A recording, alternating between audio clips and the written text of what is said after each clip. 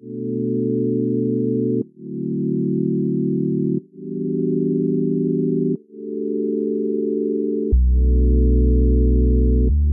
and welcome to the November edition of the Cinetopia radio show and podcast. It's been another interesting month in the world of cinema, and we're here to discuss some upcoming and recent releases. My name is Jim Ross, and I'm managing editor of Take One magazine, as well as co-producer of the show. My co-producer and regular host Amanda can't be with us due to some pretty horrendous computer difficulties she's having, but I am joined by the same team from last month. So we've got Elle Haywood, associate editor of Take One and freelance critic. How are you doing, Elle? I'm good. How are you? Very well, very well. We'll get into it in a bit. I think I've been doing my usual thing of trying to watch too many films and basically not getting to all the ones that I want to.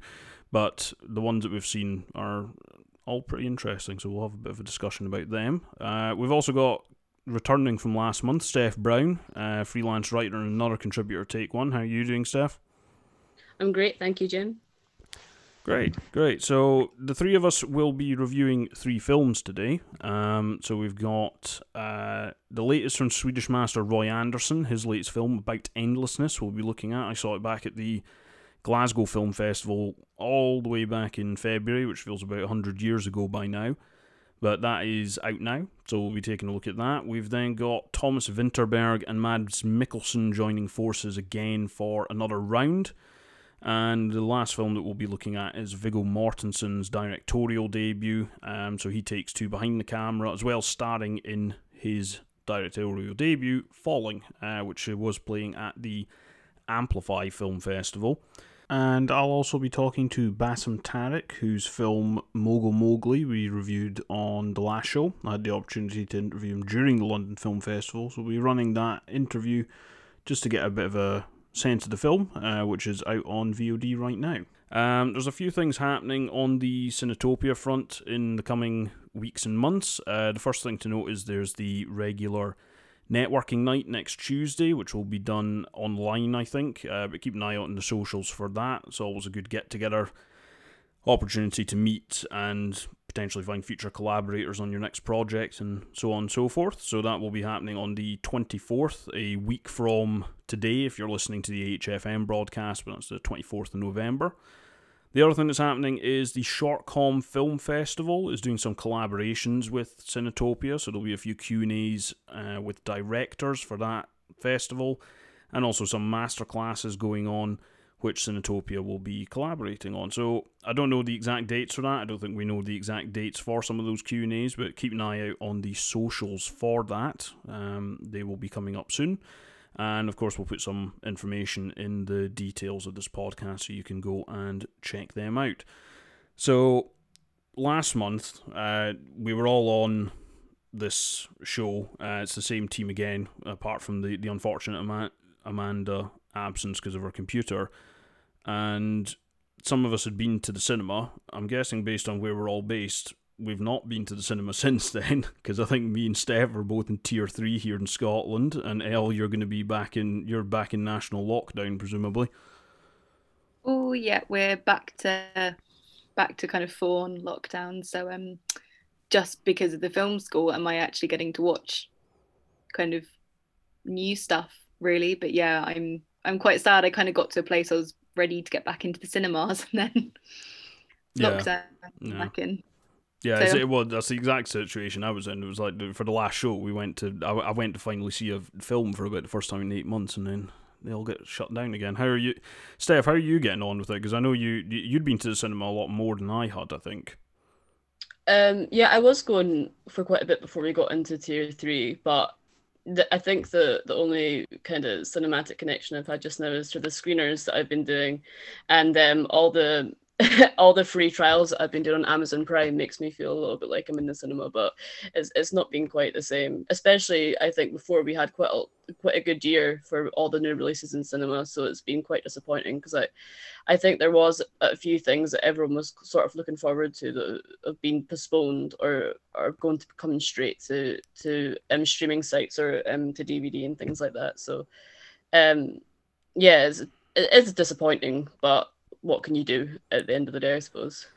Yeah, it just seems to shift to a different film. I think when we were on the last time, it was Bond shifting from that the new November date it had, and now it's basically all the talk about Wonder Woman 1984. I think, if that's gonna, it seems a bit bizarre that a film of that kind of scale would go to HBO Max, which of course we don't have in Britain either, I don't think yet. So also, if it does go to HBO Max, we sure aren't getting it in Britain. So it's a bit depressing. So yeah, it's unfortunate. I mean, we'll see how it goes. I mean, I think it's also the loss of events that you can build communities around as well is also a bit sad. I've been a bit sad to see the upheaval it's caused Edinburgh Short Film Festival, which, to be honest with you, without that film festival, I wouldn't be doing this podcast, because obviously, like, Amanda, co-founder of Cinetopia, I met her through the community that's built up around Edinburgh Short Film Festival, and Paul Bruce and what he's done there, and they've had to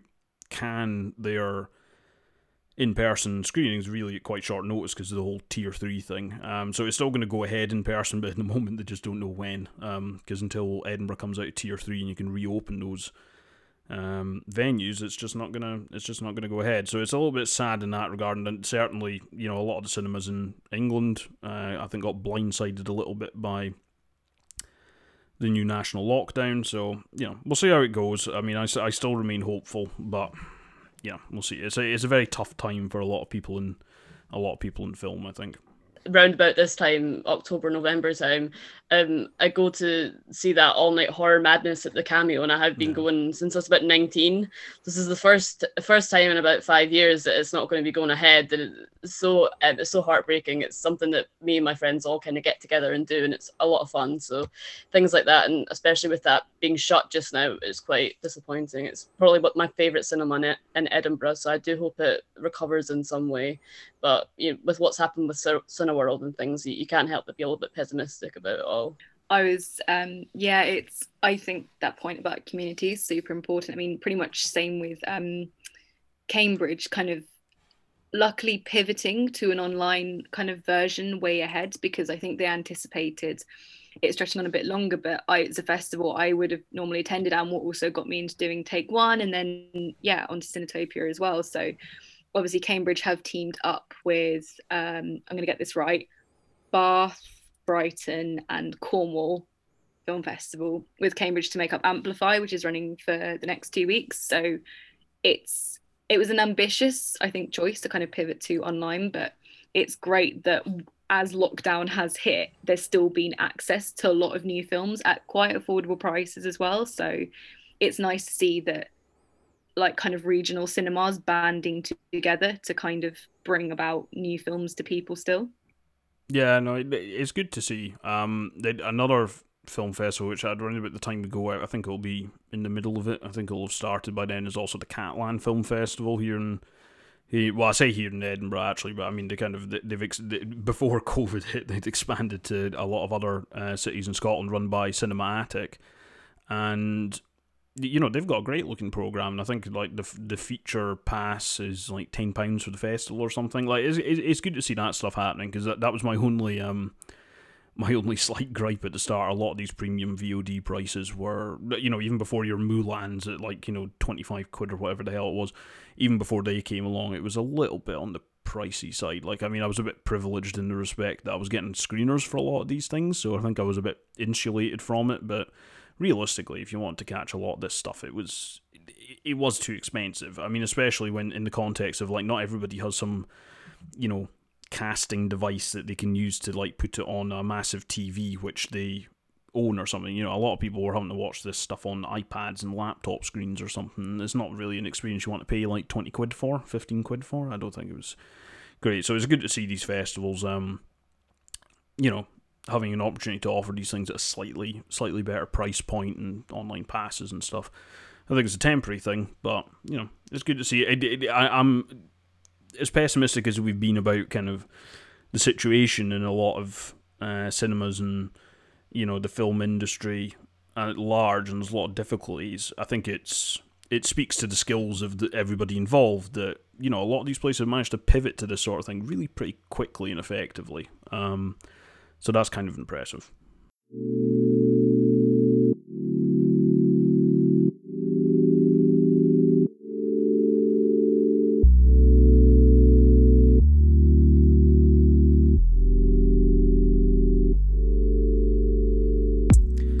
Okay, so the first film we're going to look at is About Endlessness, the latest film from Roy Andersson, who's done a lot of very iconic work, I suppose, over the past few decades, and has a very distinctive style, which I understand Elle has actually been kind of immersed in for a little bit as part of her coursework in the past week or so. So we're going to look at his latest release, About Endlessness. Elle, why don't you tell us a little bit about the film? So, About Endlessness is stylistically similar to previous work, including a pigeon sat on a branch contemplating its existence. A pigeon sat on a branch. Oh, what the hell is it? I had it, and I've forgotten it now. There's a pigeon sat on a branch reflecting on existence. That's it. That's the one. That's the one. Yeah. And You the Living. So it's very similar to that in terms of it's an exploration or a commentary on human interaction with each other, contemplating existentialism and kind of the happiness and the complete horror of humanity. This one is, I'd say, leans more into social realism in terms of the fact that his films capture mundane moments. It's exactly the same. There's moments of people getting drilled in a doctor's office, sat watching the snow in a cafe, kids kind of studying. It's all very normal, but this one very much lacks any satire. If you've ever seen an Andersson before, you will start off wondering, what on earth am I watching? You'll laugh at unexpected points and then be shocked by others. But in this one, it's much more on the nose metaphors, I'd say. And it's quite sobering. I mean, he's so invested on a kind of having a commentary on the world, and every scene is meticulously done. Every scene takes about a month of a set build up, which is very incredible. The fact it's all shot in a studio pretty much, because his color palette is very bland. It's lots of grays and greens, and especially in About Endlessness, it's much bleaker. There's lots of smoke, there's lots of clouds. It's a kind of almost like a goodbye. The commentary is a girl kind of saying, I saw, or I heard, or I viewed. It's past tense, and it kind of feels like a final wrapping up on his stories. I mean, he's said to have been like very much influenced by Goya, and kind of, it's not as brutal, I would say. I think the other films are much more visually kind of, it can be nice, it can be kind of a bit odd or funny and then go a bit horrific. This one is just more kind of, somber. But there's a really great moment. There's one scene where there's three girls dancing outside a cafe, and I'd probably say that is the most joyful scene I've ever seen him do. And so it's very unique. I think it wanted to be his kind of, this is what I have done all the years. Encompasses everything I've done. That is me. And I think that's, as a director that's had such a vast body of work and kind of had a prodigy, he was kind of a bit prodigal when he was younger with his first film, had great success. The second one he made sure was a bit of a flop to evade that, and now kind of creates the work he wants to. So he's kind of regarded now as kind of one of the most famous directors in the country. So yeah, what do you guys think of it?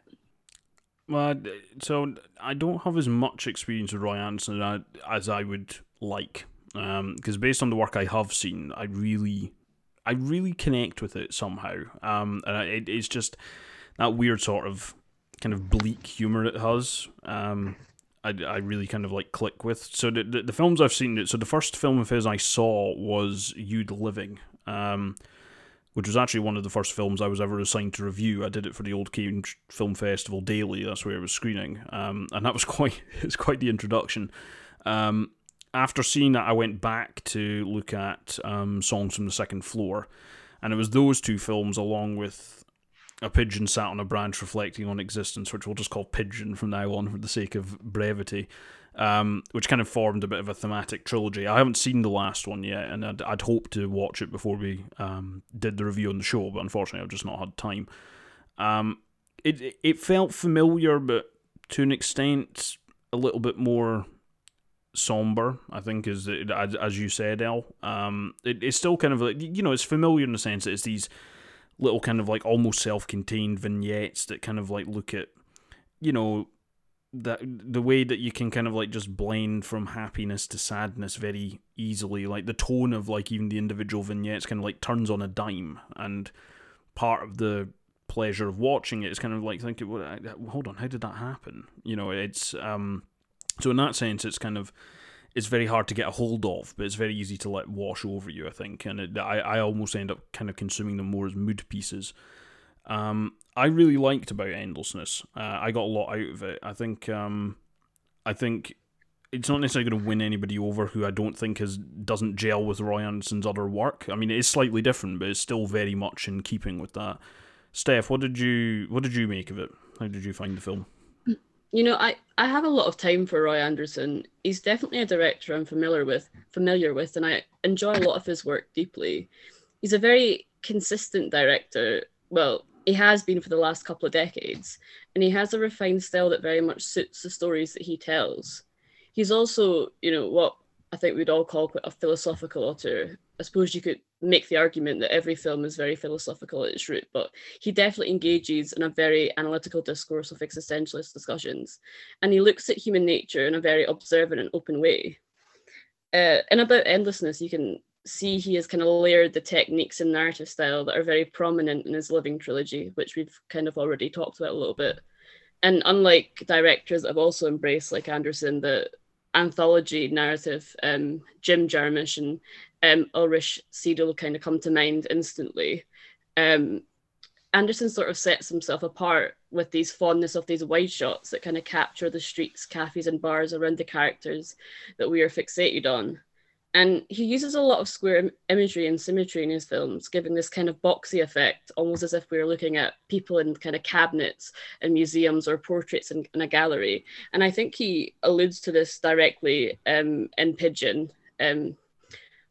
What I like most about this film, and it isn't an easy film to try and describe, it's almost like a visual poem, much different from his other work that is very much centered in reality. It's very omniscient, much more emotive in the way that it is written. And in terms of imagery, it's very nice to look at, if not often melancholic at the same time. It's very impressive how he's managed to make this anthology as connected as his other films, even though it's quite fantastical in comparison. I love how he uses sound. He doesn't do abrupt cuts. He lets the sound sort of slowly fizzle out onto the next scene and the next story, and it does make you much more drawn into it than you would be if it was constantly stopping and starting. The one thing I would say I found a bit jarring was the tone of the film at times, especially when you compare it to his other works. You know, I think one of the things I love the most about Anderson's filmmaking is how he can kind of make the mundane aspects of life interesting, and how we can make these nihilistic people and their nihilistic realities very, very humorous. He didn't seem to poke as much fun at the routine and repetition that we seem to accept on command. And I think the lack of light comedy made it quite flat when it could have been slightly more engaging. But overall, I think it was a good film. I did like it, but I liked his Living trilogy a bit better, I think, by the tone and the kind of slapstickness he kind of puts into it. So that's where I kind of stand with the latest about Endlessness. That's where I would kind of sum it up. It's interesting that both of you, because I think you said this as well, El, that the tone felt slightly different, and I would say it feels a little bit more somber, as El said. But to me, I was still getting quite a lot of the dark humor out of it. In particular, like the guy we keep returning to a few times, I think, who's describing like a guy he saw on the street who didn't recognize him. Like that had me really engaged. I think the difference for me compared with the other two films I've seen, and maybe this is where it comes from, is I found that the tone in the individual vignettes, I think, changes quite frequently. And even like some of the bleed over lights. So for instance, there's a really quite comic scene of a priest going to a doctor's office. And basically, and this is a recurring thing. I think we come back to the doctor's office a couple of times, and we come back to the priest in his own environment in the church, I think, a couple of times. and basically he's lost his faith, and it's this weird contrast between in the doctor's office it's played very comedically, also maybe tragicomically, like there is an element of tragedy to it, but then when you come to the priest dealing with it on his own, it really is quite tragic. It's really pretty bleak. There's also a little bit in terms of how culpable people are for evil, I suppose, is maybe the way to put it. Like, because there's a couple of scenes that stand out to me. The first one is when a man slaps a woman at a fish counter in a supermarket, and basically the way that everybody's kind of like stands around in shock looking at it, and it feels like quite pointed that. I don't want to give it away because I think it's like basically the last scene of the film, but in terms of this idea of linking very small scale banal injustices and how people can feel frustrated and unfulfilled, and then he come the end of the film he links this to like very historical stuff around basically the rise of fascism, I think, actually, really, just in those final scenes. And it's a very bleak, like, it's done very subtly, I think, but it's a very bleak connection to make, and I don't recall that connection being made quite as explicit in the other films. There is a little bit of this stuff about how all these things link together, but here it feels like a very direct link. It's a much more overt nod to it than his other things. So it's interesting in the sense that I found the tone similar, but I found it was blended even within these individual bits rather than across all of them.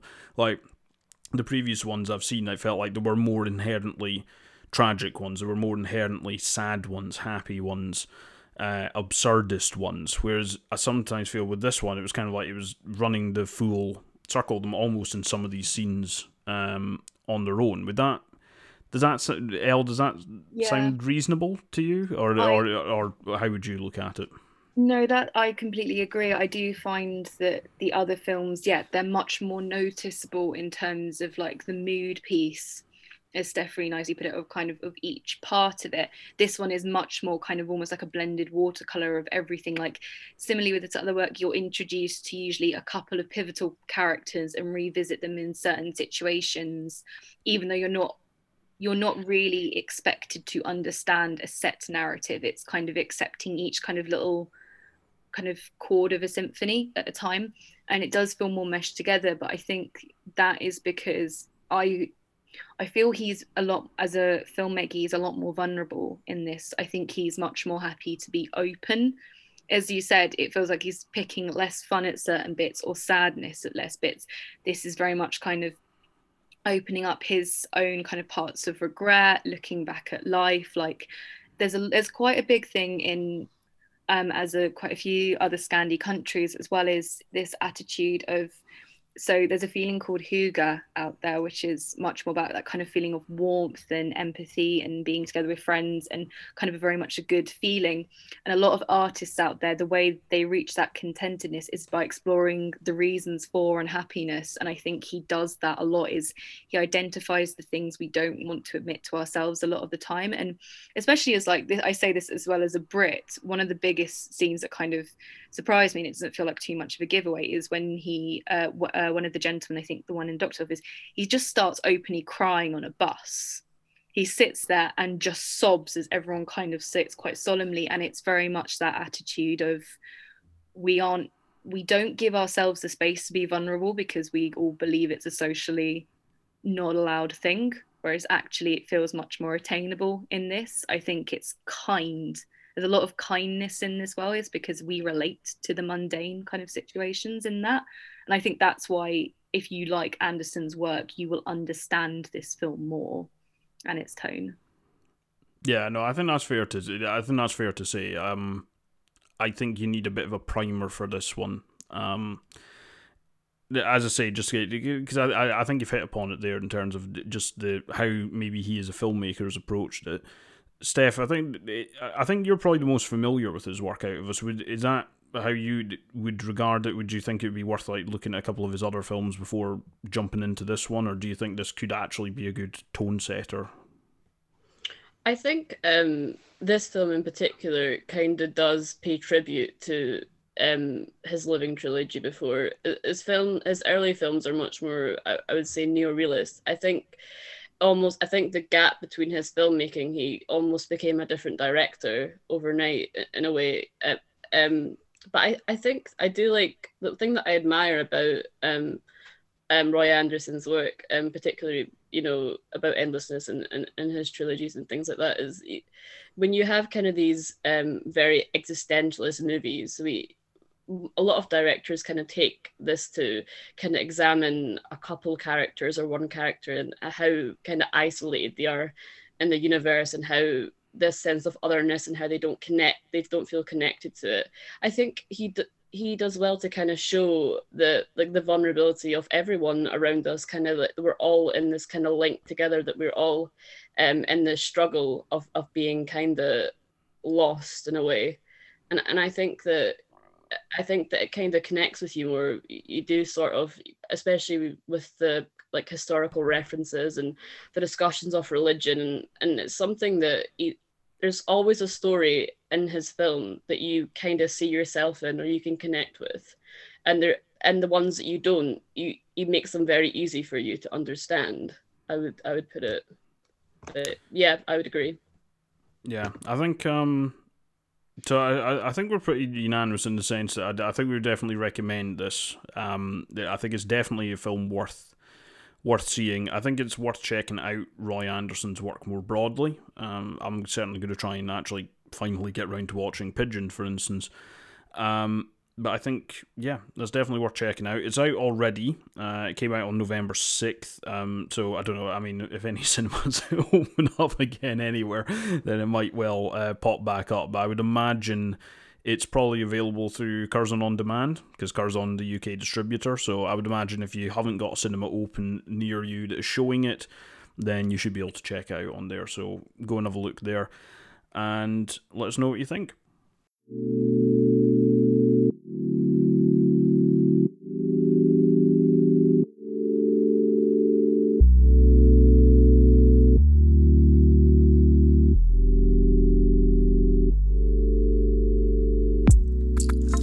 So the next film we're going to review is Another Round, which is Thomas Vinterberg's latest film. It also sees him linking back up with Mads Mikkelsen, who he's previously worked with for his breakout feature Festen, and also again for The Hunt, which I think came out in 2012, and I was a big fan of. I thought that was one of the best films I saw that year. And to be clear, it is called The Hunt, and it came out in 2012. It's not that ridiculous one that got banned recently and now isn't banned, and I don't know what the hell the deal is with that, but no, it's a Danish film from 2012 with these two behind it, and if you haven't seen it, you should check it out. It's really very good. So Mads Mikkelsen has of course done 1,000,001 things before then and since then. He's an extremely well known actor now, but this sees the pair of them link back up to see Mads Mikkelsen playing a teacher in Denmark, and basically together with a bunch of his colleagues, I think there's 3 of them, they resolve to basically keep themselves permanently drunk. They've all got various things that they are dealing with in their lives, maybe professional unfulfillment, personal lack of fulfillment, so on and so forth. And they basically come across this theory. I can't remember the name of the person who came up with it, but basically it's this theory that humans are born with too low a blood alcohol level, and there's kind of this optimum level that you can take yourself to, and that will basically bring about a better life for you. You'll have more energy, you'll be more creative, this, that, and the other.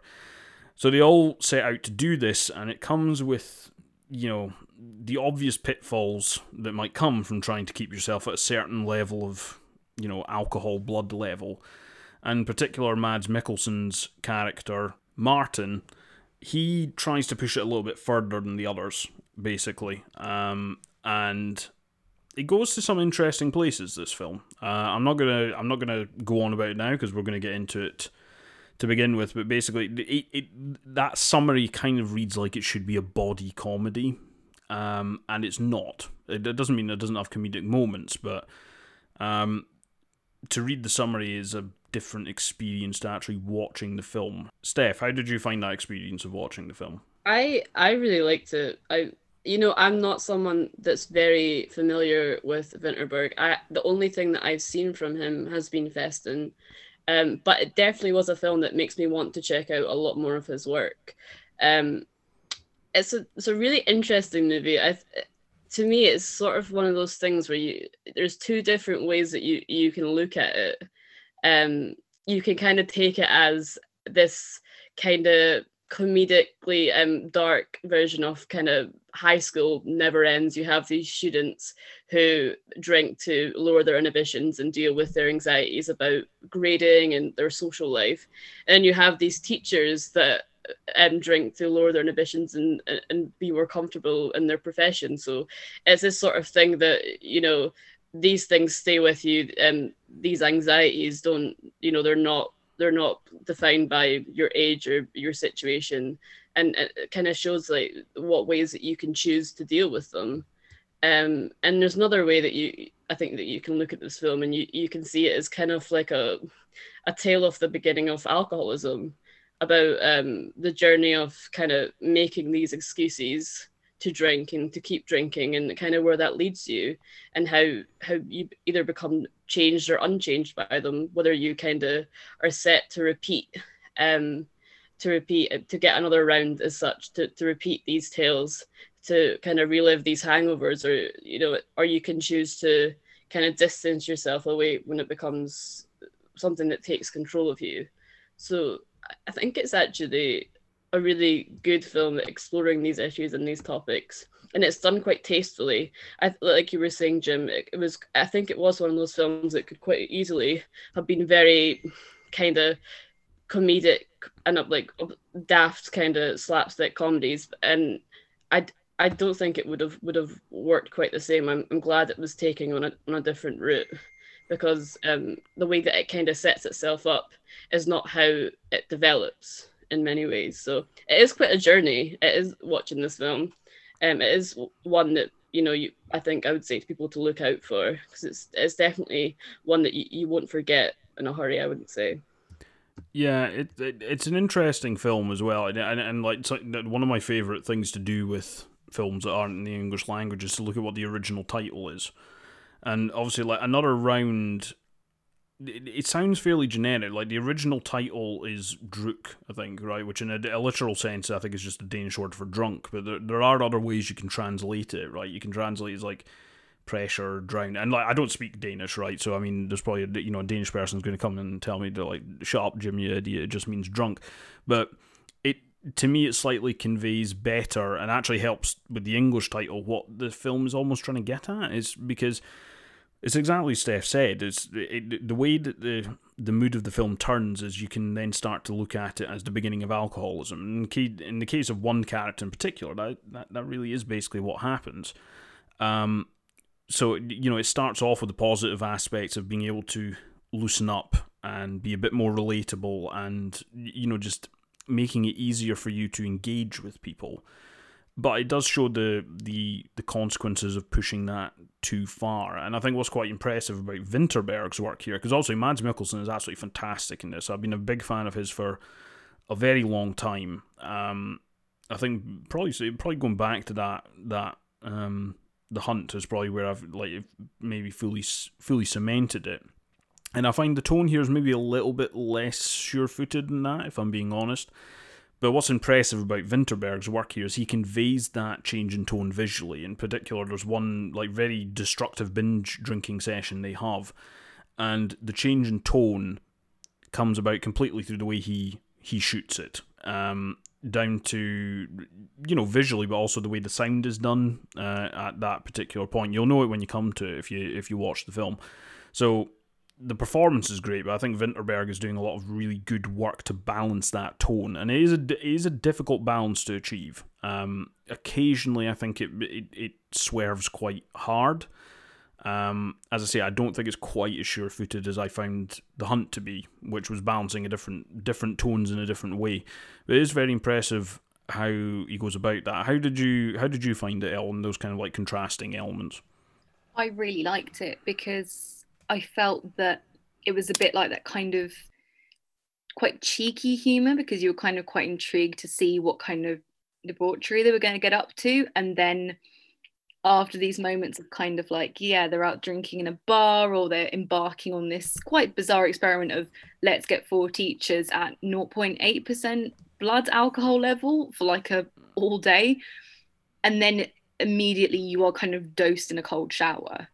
Like it doesn't not pull any punches. Like it's quite happy to kind of almost like, yeah, sober you up a little bit. And what I quite like about it is it's a premise of kind of four middle-aged guys having a bit of a life crisis, but it doesn't excuse them for having a life crisis, which I think a lot of films try to do. They're like, oh, they're just doing what happens at this age, where instead it actually exposes the fallibility of them and isn't afraid to look at the consequences of their actions. And there's a great kind of montage as well of kind of just drinking culture a bit around the world, and I think it really does speak to that's why even as a kind of a Danish film it's so relatable, because if you're a drinker, if you're not, you notice the different kind of dynamics with it and the other characters that come in, and you don't think that kind of like the exasperated wife is being exasperated. You can just see she's exhausted by a very kind of drunken husband, or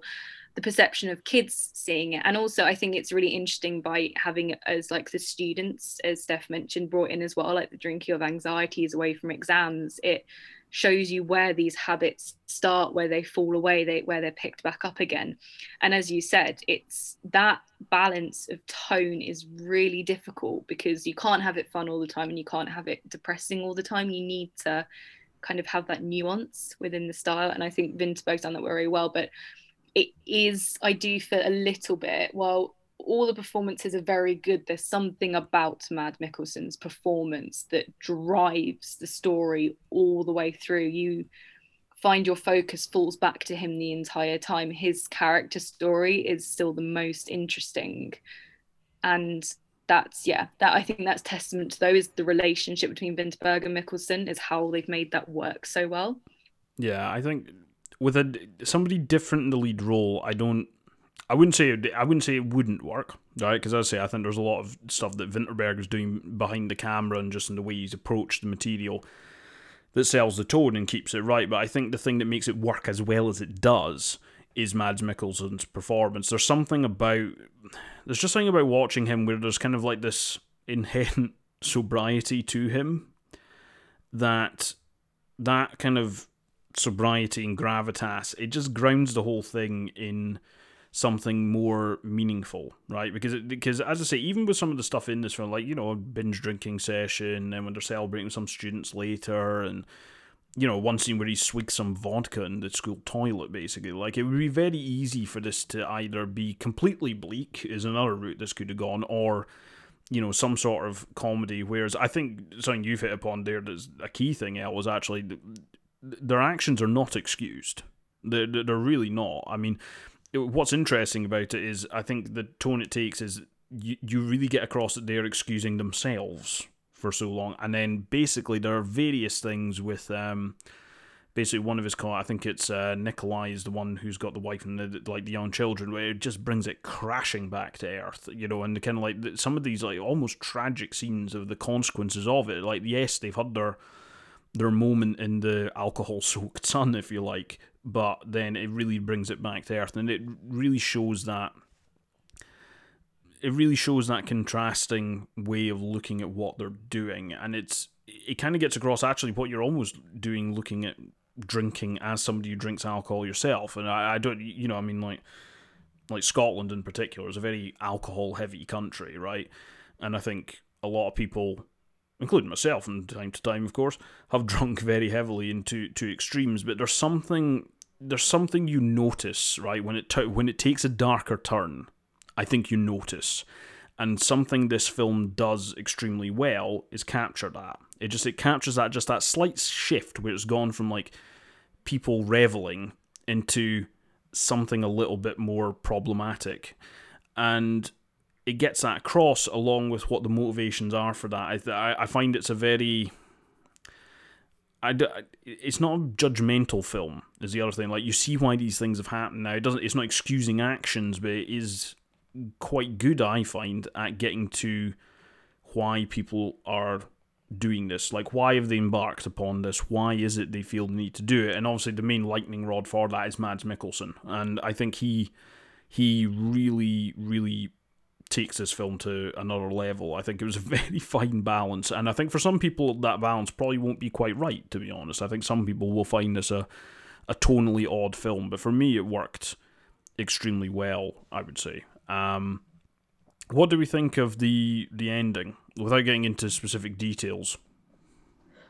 I think to echo what you and Elle said, kind of relates to the ending quite a lot, because you kind of see where it kind of builds on to how Vinterberg manages to kind of humanize the problem of addiction without it being judgmental, as you said, Jim, but also holds the accountability of what will happen if you push yourself to these extremes. And I think that the ending works well because you see kind of it's something that almost appears to be really cathartic and something, and then it shifts again to something else. So it's that kind of roller coaster that we've been on the whole film with Vinterberg, where I think it kind of adds a good reality to the subject that they're talking about. People don't change and switch overnight. It's a very kind of bleak but also human journey that they go on. So without kind of summing up the ending, it is definitely, not as it appears to go down, the route it appears to go down, but the route that we perhaps should have seen coming would be the way that I would kind of word it. I was really shocked by the ending, in that I was like completely captivated by it. And I think people understand once they see it. It's just you've no idea, kind of, what's going on, and you're fixated on the whole scene, and it's really quite hypnotic. You're completely caught up in the moment of it, that in a way I was kind of so absorbed by it. Not that I forgot what had just happened in the film, but I was like, oh, it's one of those endings that I'm going to remember for a long time, and I do keep thinking about. And I think that kind of speaks for what it is in the film. Is there's something about watching the film as someone who like will drink or go to the pub or whatever, you see the points of where the limit goes, and part of you is just like, oh, you should really stop there, or oh, I think you dial it back, kind of in your head, because you mentally know of the hangover that they're going to have in the film. And I think that's what humanized it to the audience so much. And very similar with the ending, is kind of like, oh, is it, what's going to happen? And I think it's kind of left to your own personal judgment, and you're quite contemplative afterwards. There's a lot of things going on in the film. There's a lot of emotions bundled around, and you kind of breathe at the end, but you're also sat thinking for quite a while about the decisions made in the film, about your own decisions, about how we perceive it as a culture. And as Steph very points out, you don't just change habits overnight, but you acknowledge them. Yeah. It's really an excellent film, I think. In terms of when it's coming out, I'm not actually 100% sure. At the time we chose to review this, it was coming out on the 20th. It then got delayed to the 27th, and now, according to the distributor who gave us access to it, they don't have a precise date. I think it's reasonable to assume they'll maybe try and release it once the lockdown, hopefully, lifts in England. But keep an eye out for it. I think it will be a film that will be very interesting to take in when that comes around. So if we have, by the time we actually broadcast this, if we have a release date, then we'll stick it in the description of the podcast. But if not, it is still expected to be released this year. But obviously, as with so many things, it's all a bit up in the air at the moment. But yeah, no, I mean, we've spoken about two films where the mood kind of changes on a dime, and it's done very skillfully. Roy Andersson's one, and also this. I think the biggest compliment I can probably pay it to finish off is, part of what I use to judge a film long after I've seen it is if it stays with me, if I continue to think about it. And I can honestly say both of the films that we've spoken about so far, that has been the case. So yeah, keep an eye out for it. It'll be out soon. We don't know precisely when, but that's Another Round, directed by Thomas Vinterberg.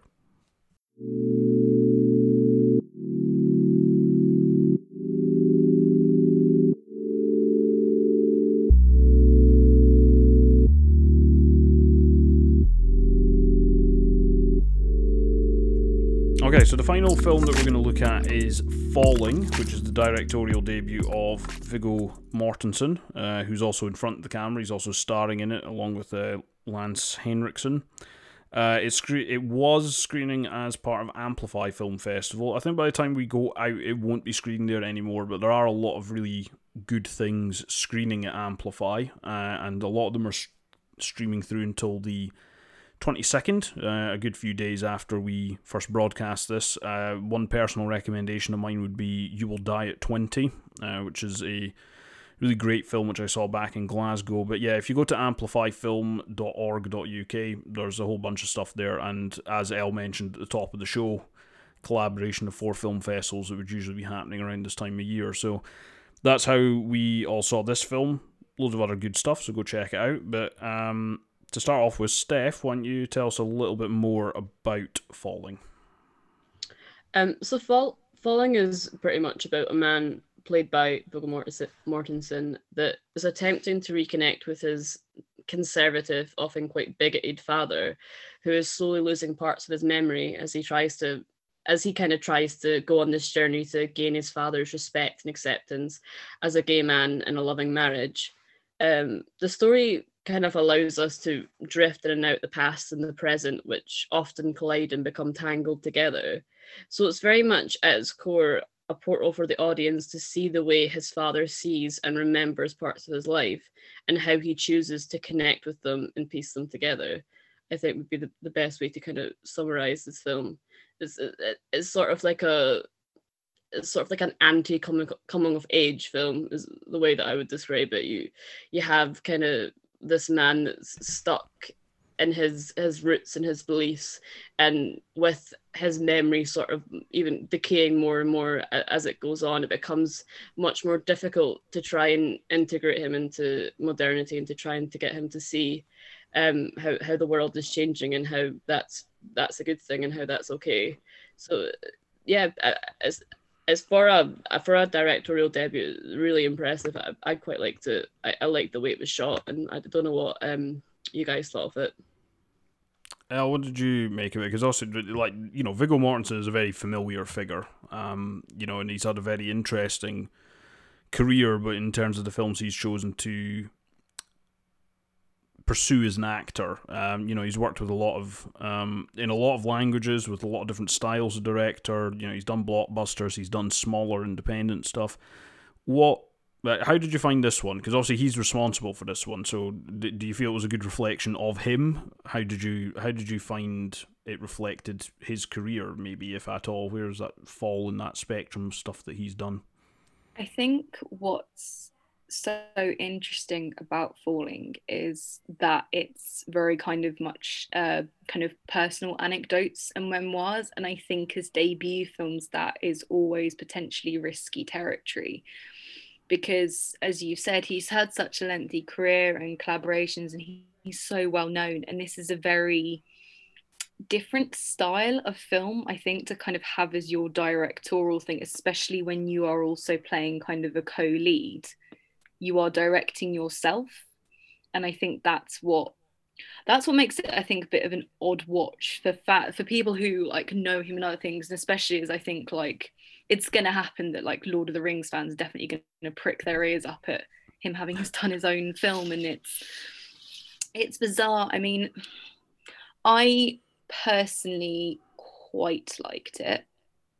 In terms of the fact is, I think if you've ever cared for a family member with dementia, it's done well, and I think that his story very much comes across in that, because it's a precarious kind of weaving between the past and present, kind of capturing moments where it's calm and like tedious issues, but also that way of trying to, I think it's a little bit tricky when you're trying to show how someone with dementia is viewing a situation, when you see that Willis's memory starts to go a bit in moments, and it captures that point of change when someone with dementia goes from their past to their present, but trying to make it that kind of imagery where kind of jumping back into the past to reflect on that, I think it can be a little bit tedious at times. I think it's also because it's so self-anecdotal, it doesn't explain itself as much as it should. It's not until a good hour into the film where his sister says, oh, I think it's phrased as sunsetting, which is a very American term, above stages of dementia. But you find that they continue to take him out to places where he causes a fuss, or the kids are fully aware of what's going on and they try and protect them a bit, even though they're understanding of it. And it's very Saw in that way. Like there's a lot of that kind of like outdated rural conservatism, and like there's a lot of rampant homophobia from the father, which I think a lot of people will struggle with because it might be shaped as putting up with it. But I think what he really does like get right is when it is your father and when it is that relationship, a lot of people will kind of just suck it up and try and deal with it in the moment, even though he doesn't seem to be very acknowledging of his father's memory going. He almost treats it as if his father's fine and is misbehaving rather than actually having a mental kind of styled illness. It's a bizarre, I think it's just a bit of an odd film to kind of to be now part of his legacy. It is an odd film to watch, and I think I come down broadly liking it. Although it's one of these films where liking it doesn't feel like the appropriate response, but like I feel like I engaged with it in the way it was looking for me to do so. And I think the two central performances, you got Viggo Mortensen's John and then Lance Henriksen as Willis's father. What I will say is, I think rampant homophobia coming from the Willis character is an understatement, if anything. I mean, like some of the stuff that he comes out with, like Jesus. So what I will say is he's a difficult character to spend 2 hours with. It is a little bit. It does feel a bit like an onslaught at times. What I think it captures very well, though, is what you said there, El, is like when it's that relationship with your father, it's kind of like, it's almost like it's trying to get across quite how much, if it's a relationship where it's someone against all maybe objective instincts you love and you have a connection with, like how much you will actually put up with. Now, the only question for me is just whether, like, maybe the script pushes that a bit far in terms of how much you would put up with, because, like, some of the stuff is, like, you know, I mean, it's reprehensible. I just don't, like, I find it, having not been in that situation myself, I find it hard to believe how anybody could. What I will say is that the construction of it, I'm going to disagree in the sense that the construction of it being tedious. I'm not sure it's the most subtle, is the one thing I'll say. For me, I think it worked quite well, and I think without those elements, where basically what happens is you get flashbacks and you get little. The only thing I would say is maybe it's a little bit inconsistent. Sometimes you get longer flashbacks. Sometimes you get basically kind of like this just snippet of Willis's memory. There's connecting why he's reacting the way he is to something in the present based upon, you know, some random memory which is, you know, fired into his consciousness. I think it gets that across quite well, and that for me worked really quite impressively. I think what it didn't quite do is get across what is his memory failing and what is just him being a bigot, right? Because it's quite clear that he is, right. The flashbacks make it very clear that there is obviously this element to his character where there is this toxic masculinity and this bigotry and kind of like this male arrogance and ego where he just feels he's never got his proper lot in life. He's never been properly appreciated. Everybody around him is you know, whatever epithet he wants to throw out at any particular point. He's a difficult character to spend 2 hours with. So quite what the reasoning was for that and what Viggo Mortensen is trying to achieve with that, because he also wrote this, I think, or at least he co-wrote it. I'm not quite sure why it's quite as dense in terms of like the objectionable aspects of the Willis character. I'm not sure what the reasoning is for that.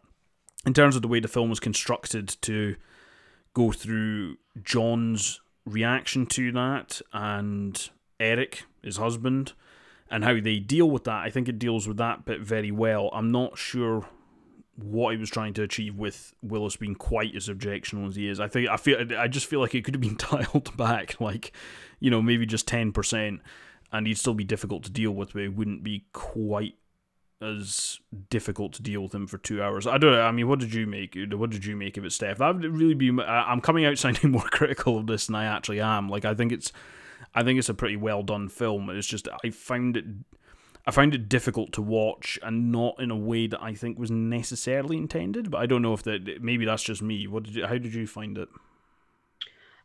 No, I agree.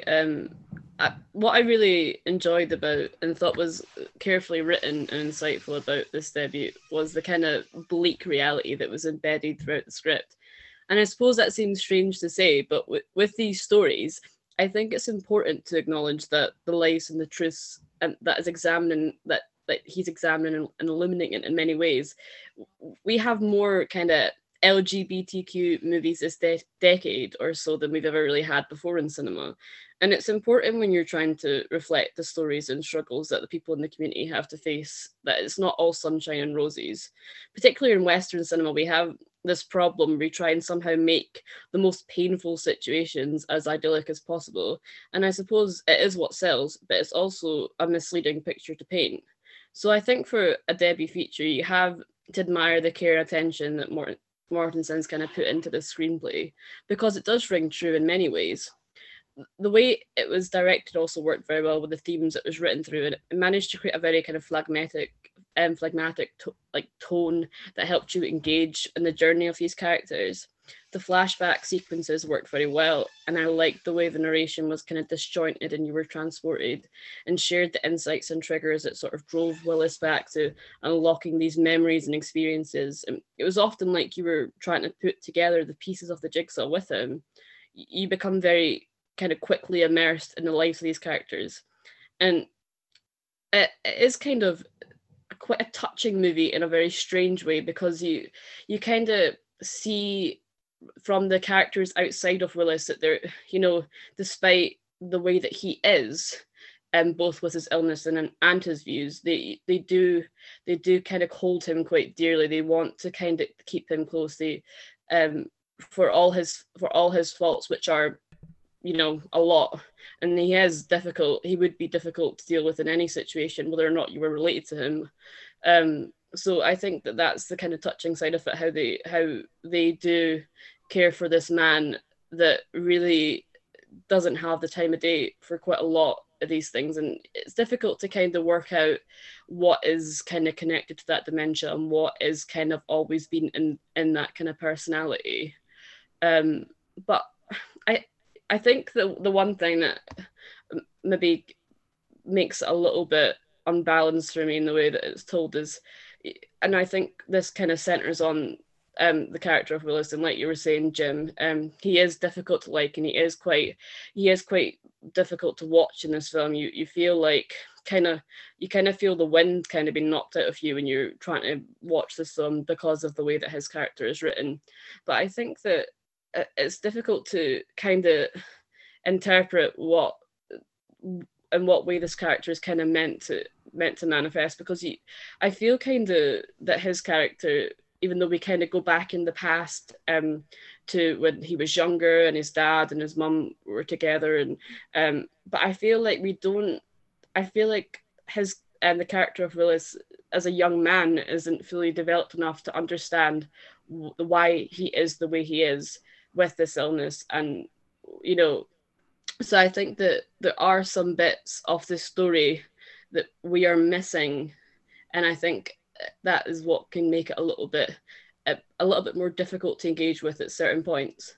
But overall, I would recommend that. It was a good movie, and for a debut, it was very impressive in the way that it was shot and the way that it was written, I would say. Yeah, no, I think it's another one of these films. I mean, a little bit like the ones we've already spoke about, where it balances tone quite well. And it's not just putting up with this character for 2 hours. I mean, like needless to say, as you might expect in this thing, there is a kind of a cathartic outburst moment where you kind of get across quite how much the John character has put up with, and how difficult it is to deal with, knowing what part of it is your bigoted father and what part of it is kind of is the dementia, and like where the overlap in that Venn diagram is as well, and quite how difficult that can be to deal with.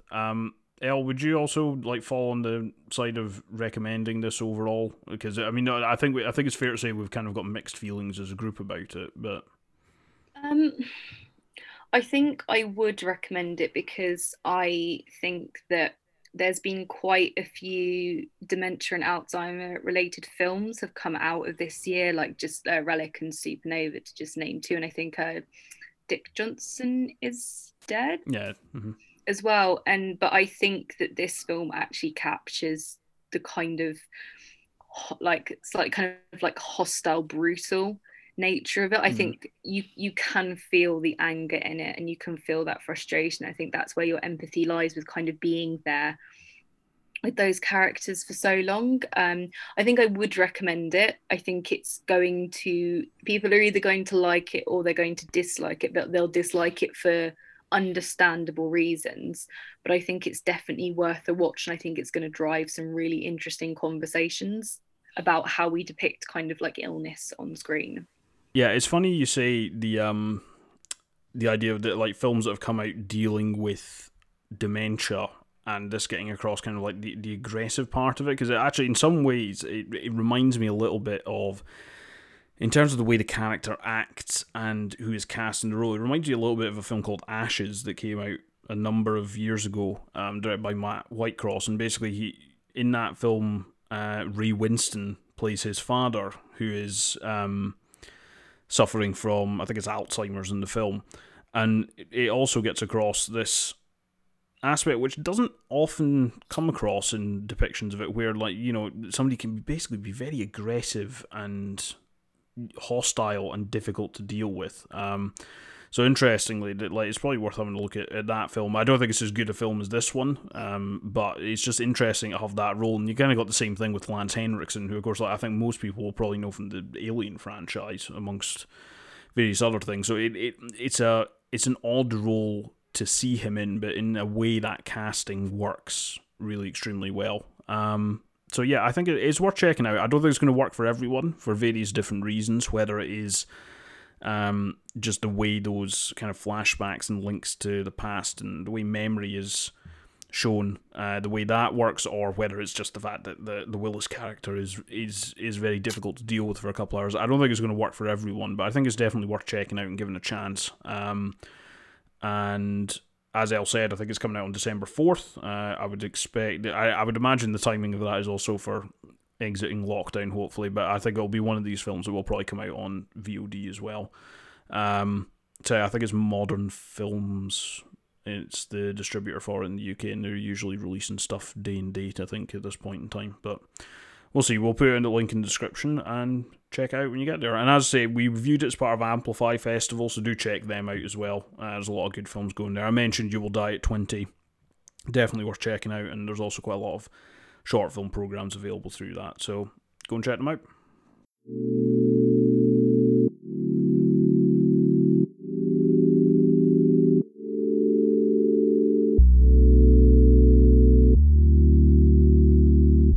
So first of all, thank you for the film. I watched it a few days ago. I thought it was excellent. So thank you to you for making it, really. The first thing I want to ask you about was how you approached the film visually, because there's kind of three, to me anyway, there's three kind of different strands that are represented. You've kind of got these concert flashbacks where Zed is performing in front of an audience. There's reality, obviously, and then there's also these kind of magical realist elements, in particular that kind of personification of Toba Tek Singh. They're all getting across different things to me, but I was wondering, how did you approach how you wanted to shoot those different elements in terms of what you wanted to communicate about Zed's emotions and how he was dealing with his identity? Was there a different way you approached each of those, or is there an overarching thing that you wanted to include there? Yeah, that's a great question, man. And I think for us, like, really it comes down to the great work of our editor, Adam Biskupski. Really, I think,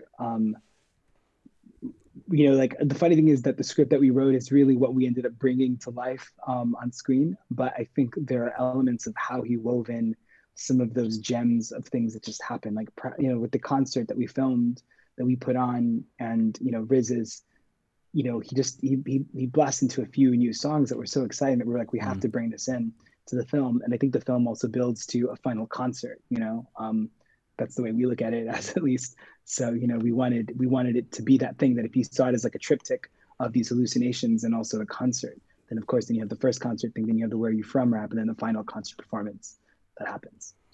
Yeah, I really appreciate those. I found that really quite, like, especially even that, like, the lyrics that was delivering, like, really just gelled wonderfully with the themes of the film to me.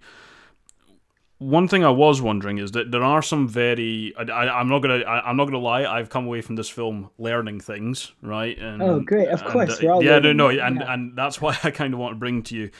How do you envisage folk taking to the cultural references that they might not be aware of going into the film, right? Because obviously the concept of Tobitexing and, the short story with the same name and the short film read, and kind of how that relates to the 1947 partition and everything like that.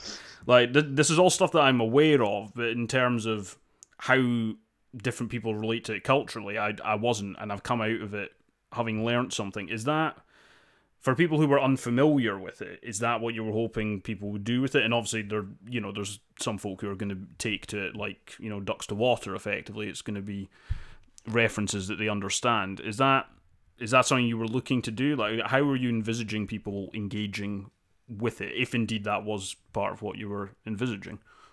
Yeah, honestly, it's a good question. Like, it's a challenge, isn't it, that when you make something that's so specific, like, is it important for everyone to know the references? I don't think so. I hope that the real coup in all this is that you're able to connect to the final moments of the film, and even if you don't know the language and you don't know what's being said, that you can still connect to something that the film has given you enough of the language needed or enough of the references needed to help make sense of the final moment, that you still feel the feeling of exuberance or whatever it is in the end.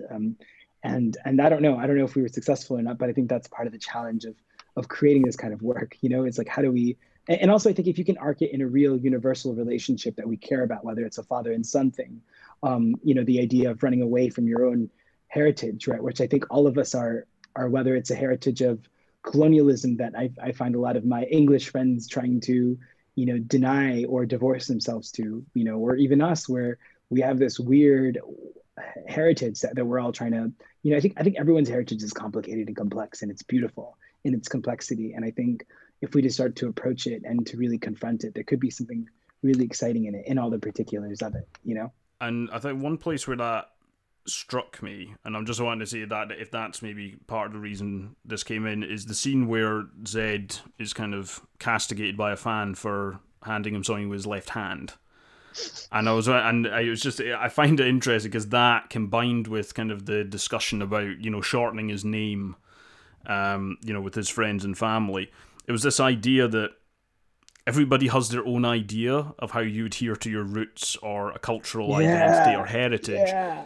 And Yeah. is there a right way to do it? And like, how do you deal with that when you've got people from the same Oh man, I community love that. disagreeing I love on that. how to Yeah. actually express that identity and culture? Yeah, no, I think that's great, man. Like, I feel like that's what it is. We're all trying to figure out ways to navigate the space that we're living in, and there's no right or wrong way. I just think it's fascinating that it's like, hey, I'll smoke a spliff, but hey, yo, dude, just like, it's really disrespectful that you do it with the left hand, like, man, like, but he also does it from a place of love, right? It's like, Mm. you know what I mean? Just like how it's like when he's correcting, it's like they call you Zed, right?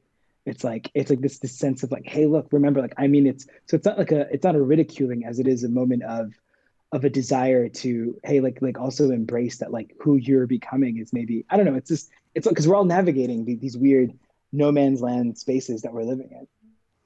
So how did you come to be involved in making the film with Riz Ahmed, and like, how did you find that you both had because it's co-written with him as well? So I'm just wondering Yeah. how you found out that you both wanted to express these sort of things in a film. Like, how did you come to find each other and find that you had that kind of shared desire to put it on screen? Yeah, I think we've been friends for a long time, man, and we've just been trying to figure out how to really build something that felt really true and honest to each other.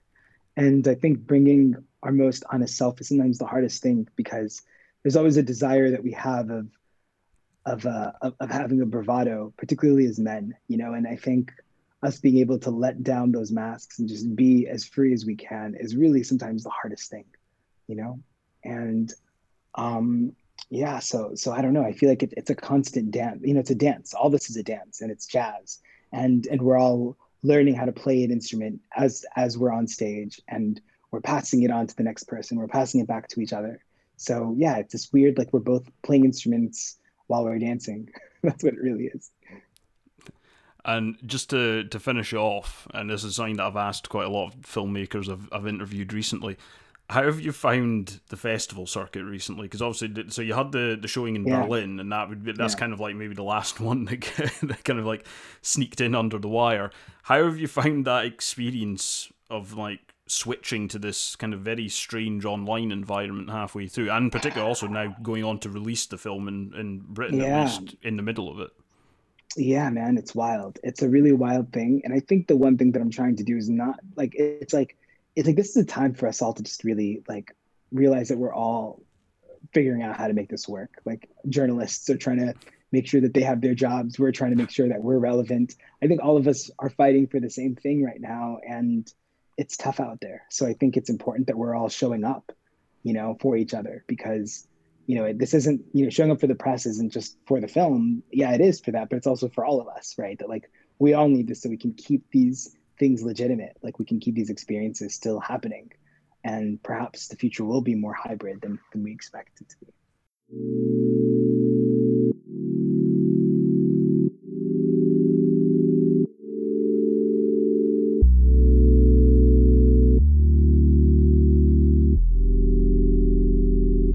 Okay, so that's all the reviews for this month, the feature films. But before we sign off, we're going to do our usual thing where we try and recommend some short films for folk to watch. We're very fond of short films here at Cinetopia and at Take One. It's something we look at a lot. And indeed, the Edinburgh Short Film Festival is coming up very soon, the postponed Edinburgh Short Film Festival. We'll come to that in a minute. So I think this month, Elle and myself have short films that we're recommending people check out that we've seen recently. So Elle, why don't you kick us off with what your short film recommendation is for this month? So mine is called Shuttlecock by Tommy Gillard. It was awarded the best short film at the London Film Festival, and it is currently playing in part of the Short Film Strand at Amplify, so you can check that out at the moment. It's this quite silly, on the nose kind of comedy about masculinity and machoism and kind of very homoerotic overtones of badminton players. Carl's this very kind of macho man of the game who is faced with Morgan Silk, a new player from the opponent's team who is kind of much more is much more graceful and poised and kind of gets a bit ridiculed for it, but you find that his femininity is kind of favoured, and it does have a good discussion of gender ideals, and is just a very sharp, funny short that I think people will quite enjoy, and kind of gets rid of that stupid notion of masculinity that exists in the realm of men's sports. So you can check that out on Amplify for the next couple of days, I believe, until the 18th. Yep, and it's definitely worth checking out. If you need any further convincing, we've actually got a couple of articles over at Take One. Elle interviewed Tommy Gillard about the film, and also Megan Christopher, who did some writing for us during London Film Festival. She did a roundup of LGBTQ plus shorts at London Film Festival, which included Shuttlecock. So if you need any convincing, go check that out, and then log on to Amplify and check out. So the short film I'm going to go with is A Sister, which was actually which is probably available in a few places, but I'm highlighting it because it will be screening as part of the Edinburgh Short Film Festival.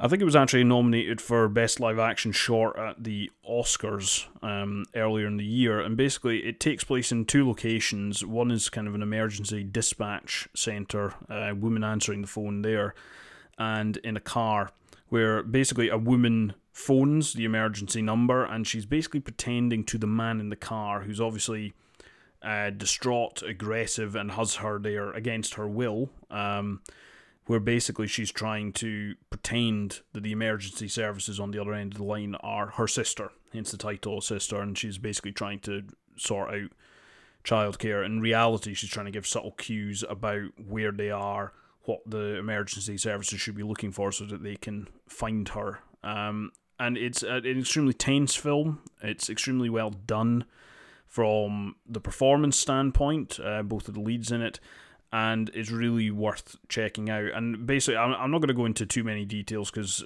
I'm on the jury for Edinburgh Short Film Festival, but basically all of the films that I saw that are up for Best Film, they are spread basically across the entire programme. There's usually at least one of them in each of them, and basically, if you can, get along and try and check out Edinburgh Short Film Festival. I've highlighted that one because I think that's one that stood out to me, and the rest of the programme that's in also looks really great. But yeah, it's been a bit of a difficult time, I think, for Edinburgh Short Film Festival with all the postponements, but it really speaks to the quality of that programme. And I think it's worth pointing out as well that it's not an easy thing to do to select short films, but it's also not an easy thing to do to put them together in such kind of thoughtful, in a thoughtful manner. It's a very thoughtfully programmed festival in terms of finding themes across the films. So I'm wanting to highlight that, just to go and check that out when you can. So that basically rounds us up for this month. I think it generally done pretty well with the films there, and we'll be back next month to look at some more films and hopefully speak to some members of the film community about how they're getting on and things that you should be keeping an eye out for. And I can't remember all the various things I've got to say at the end, so I'll record that separately. But, find it. Oh, actually, was it? I forget which one's Instagram, which one's Twitter, so I'll do that. I'll do that after and then plug it on to the end, I think. So we'll pretend I'm going to do that later. We'll do a little bit of an outro. So, Elle, what are you going to be up to between now and the end of the year? Are you coursework from now until the end of the year? When does your term finish? So yeah, I wrap up my first year at film school on the 18th of December, and then I have a couple of weeks off and then kick back up into the new year. So lots of reading theory books and catching up with some actually great kind of webinar conferences on film distribution, acquisition and exhibitions. So nice and packed in for the end of the year. Good stuff. And Steph, what are you up to? I'm currently in the middle of kind of writing a few new pieces, but it's as it is, it's one of those things where you've kind of taken on multiple projects at once, and I'm not sure when the first one will be finished. So I'll update you all more when I'm more aware of what's going on with that. So, but yeah, just currently just trying to survive lockdown. Yeah. No, I think we all are to an extent. Well, yeah, we'll be back next month with another set of reviews and so forth. In the meantime, you can find us on Twitter, at Cinetopia on Twitter, at Cinetopia Hub on Instagram, cinetopiashow.com, or if you want to send us any thoughts about upcoming events, cinetopiashow@gmail.com. So thanks for joining us, Steph. Thanks for joining us, Elle, and we'll talk to you next month. Thanks, Jen. Thank you.